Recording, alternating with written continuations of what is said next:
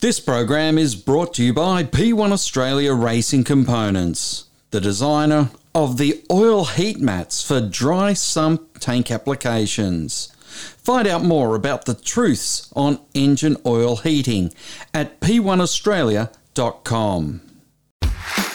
You love supercars and keeping up to speed sometimes means hitting the rev limiter? Welcome to the Gates Rev Limiter podcast. After each round, we unpack what happened. Join Andrew Clark. Would have paused a fraction and got it right, and they probably still would have won the race. And yours truly, Neville Wilkinson. These are the heady days when Ford was spending mega bucks for all the action, all the controversy, and sometimes a little emotion. The Gates Rev Limiter Supercars podcast. Subscribe now on Apple, Spotify, or where you listen to them. Thunder Media. Hi, I'm Chaz Mostert. Hi, I'm Shane Van Gisbergen. And you're listening to Inside Supercars. From the racetracks across Australia, and here's Inside Supercars. Inside Supercars continues its look at the Australian Grand Prix, and we're joined by Cam Waters, who doesn't feel like he is second fiddle to anyone on the weekend's card. What do you mean? I thought we were the top banana and F1 were under us. You telling us we're not? Cam Waters joins us today on Inside Supercars, and it starts now.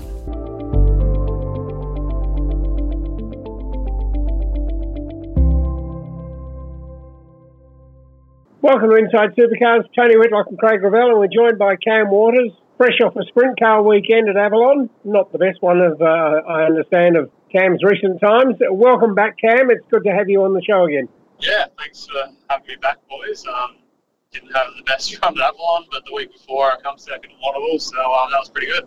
The first thing is probably the biggest thing that came out. You obviously got the win on Saturday because yours was the first of the legal cars, and with the two 888 cars disqualified because of a illegal cooling system. You obviously had plenty of speed on the Saturday, and everything was going right on the Sunday until you had that moment. And something that you've done occasionally over your career. It's just a small hit. Tell us how big a hit was it that caused the steer arm to bend?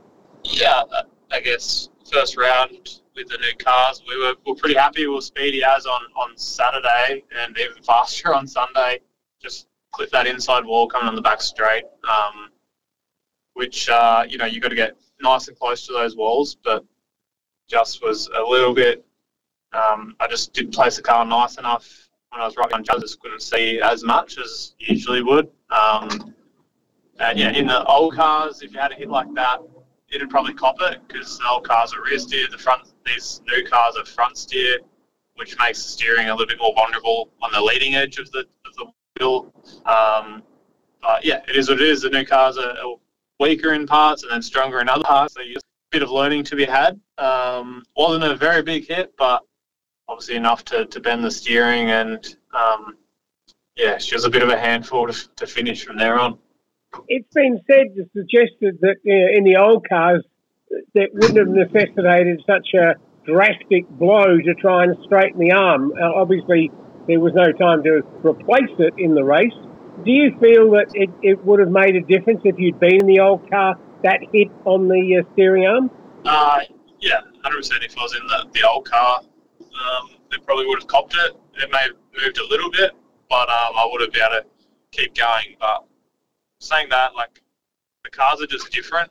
So, sometimes the parts of the car is stronger on the Gen 2, or the other parts, on the Gen 3 is stronger as well. So, it's just a bit of learning to be had.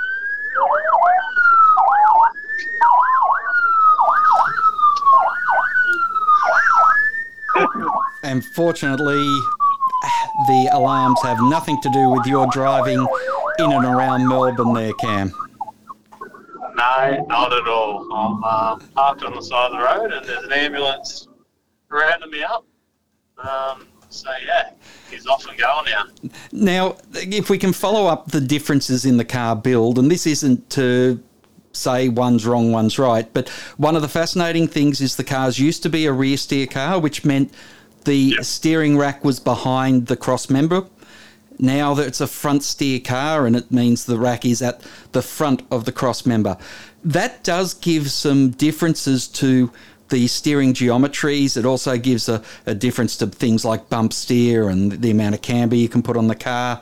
Not that you worry too much about towing in and out or large amounts of it, but it does then put things in different positions which need different protections that you are all learning about how to make sure they are going to be able to survive different types of circuits as well as different types of accidents. Yeah, and like I said earlier, the cars they're just different. So the old car being rear steer, the back half of the steering or the wheel would be a bit more vulnerable, where the front side of the wheel is a bit more vulnerable. And like I said, it's just different. We just need to learn that. Supercars have probably looked at it and they might beef up steering arms or something like that. I'm not too sure. There's always consequences on things you do, but it doesn't mean one's right or wrong. Have you noticed a change in, say, bump steer coming back through the steering wheel to you, and how the car feels, the amount of turn angle and things like that from the different position of the rack? Bump steer, not really, because you can get that pretty well spot on anyway. There's a fair bit of adjustment in the front ends, so we can get bump steer and the camber and the car through stuff that we want. So that's not really a drama. We more feel the aero, the loss of that, the weight difference, things like that, we really feel. So cars are definitely different. They do some things really well, and then some things they're a bit of a handful, but I'm sure over time we'll tune them up and get them a bit nicer.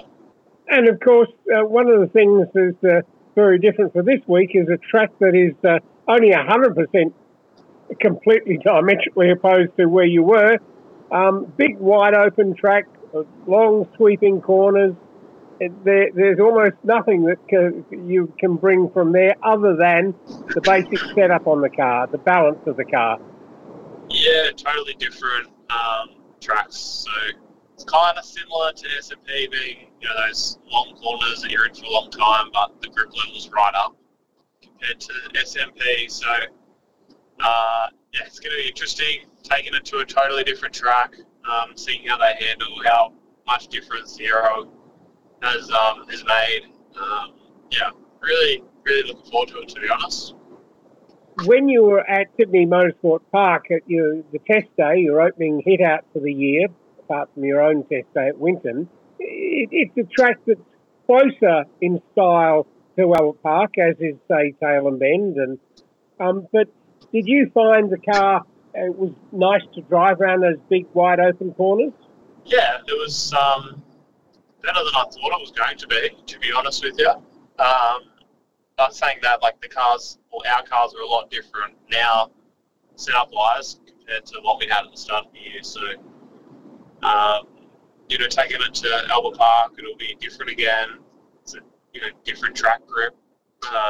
It's kind of exciting because you got a new car, a new toy.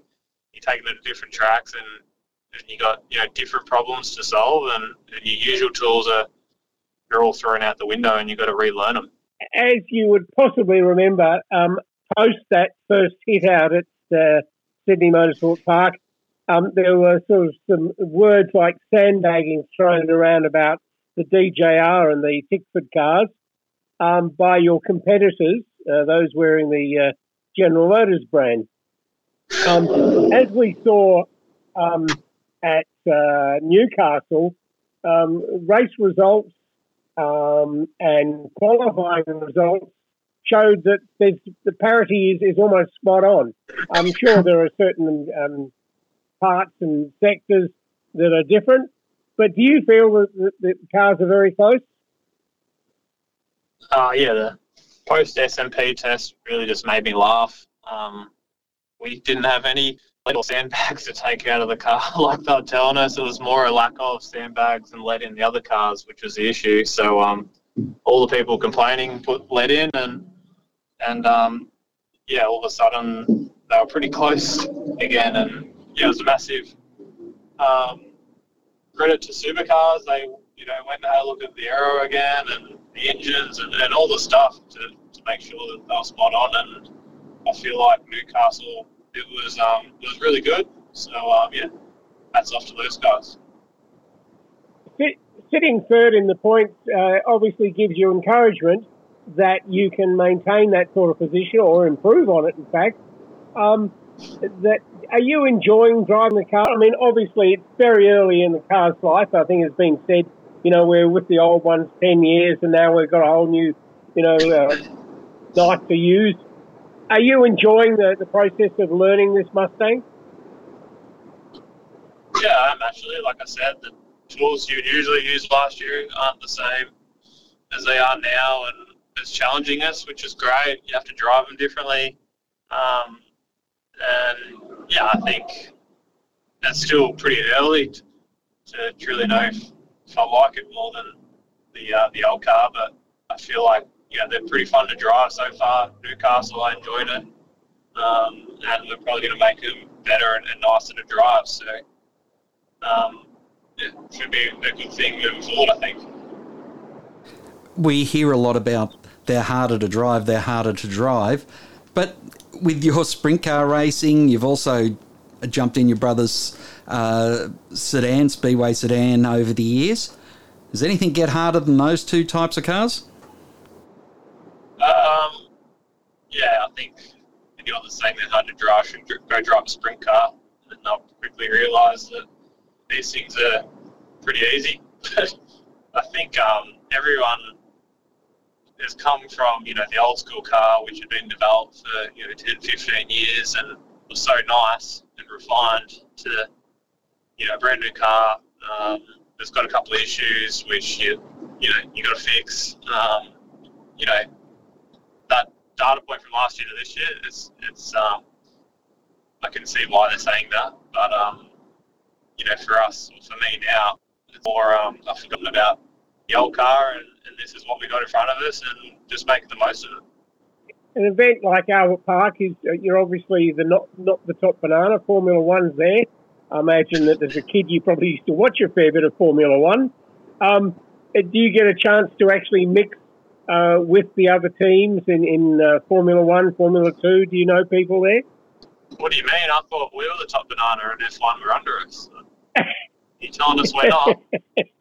I hate to give you that news flash, but I'm sure you would have seen the television that suddenly TV stations that didn't even know Formula One existed a week ago, suddenly Daniel Ricciardo's everywhere. Yeah, no, I've slowly worked that out. Didn't know what was going on. No, I don't really know anyone in the F1 paddock.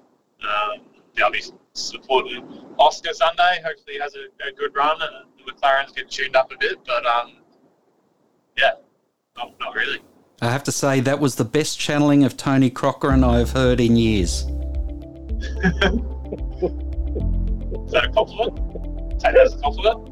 Oh, you may, if you want. Tony might not, but you can. No, don't ever be mistaken. I respected enormously the man Cochrane and what he achieved. I loved it when he was in the series. The only unfortunate thing was that, unlike he showed later on when he started to go at people like Lee Matthews, too often he plays the man, not the ball. And I'm sure, Cam, that you understand that well, the analogy between the ball games, so to speak. Yeah, I don't really follow AFL a great deal, but always tune in for the finals, and that's about it. I pretend I know what I'm talking about or looking at, but deep down I don't. All right, well, enjoy your weekend in the Albert Park track and enjoy the track and your drives. We look forward to catching up with you through the weekend, and I know full well that you'll certainly wave the flag high both for Tickford, Rod Nash, Tim Edwards and all the boys that work with you and girls. Thank you so much, Cam Waters, again for joining us on Inside Supercars. Thanks for having me, boys.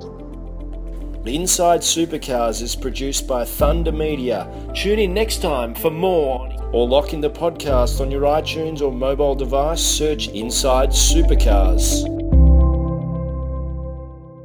The views expressed on Inside Supercars, including the panellists and guests, do not reflect the views of the network, Thunder Media or Sport Radio.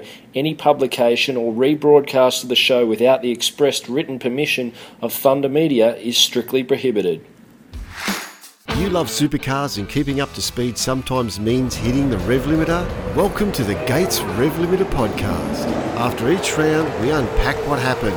Join Andrew Clark, Would have paused a fraction and got it right, and they probably still would have won the race. I mean, and yours truly, Neville Wilkinson, These are the heady days when Ford was spending mega bucks. for all the action, all the controversy, and sometimes a little emotion. The Gates Rev Limiter Supercars podcast. Subscribe now on Apple, Spotify, or where you listen to them.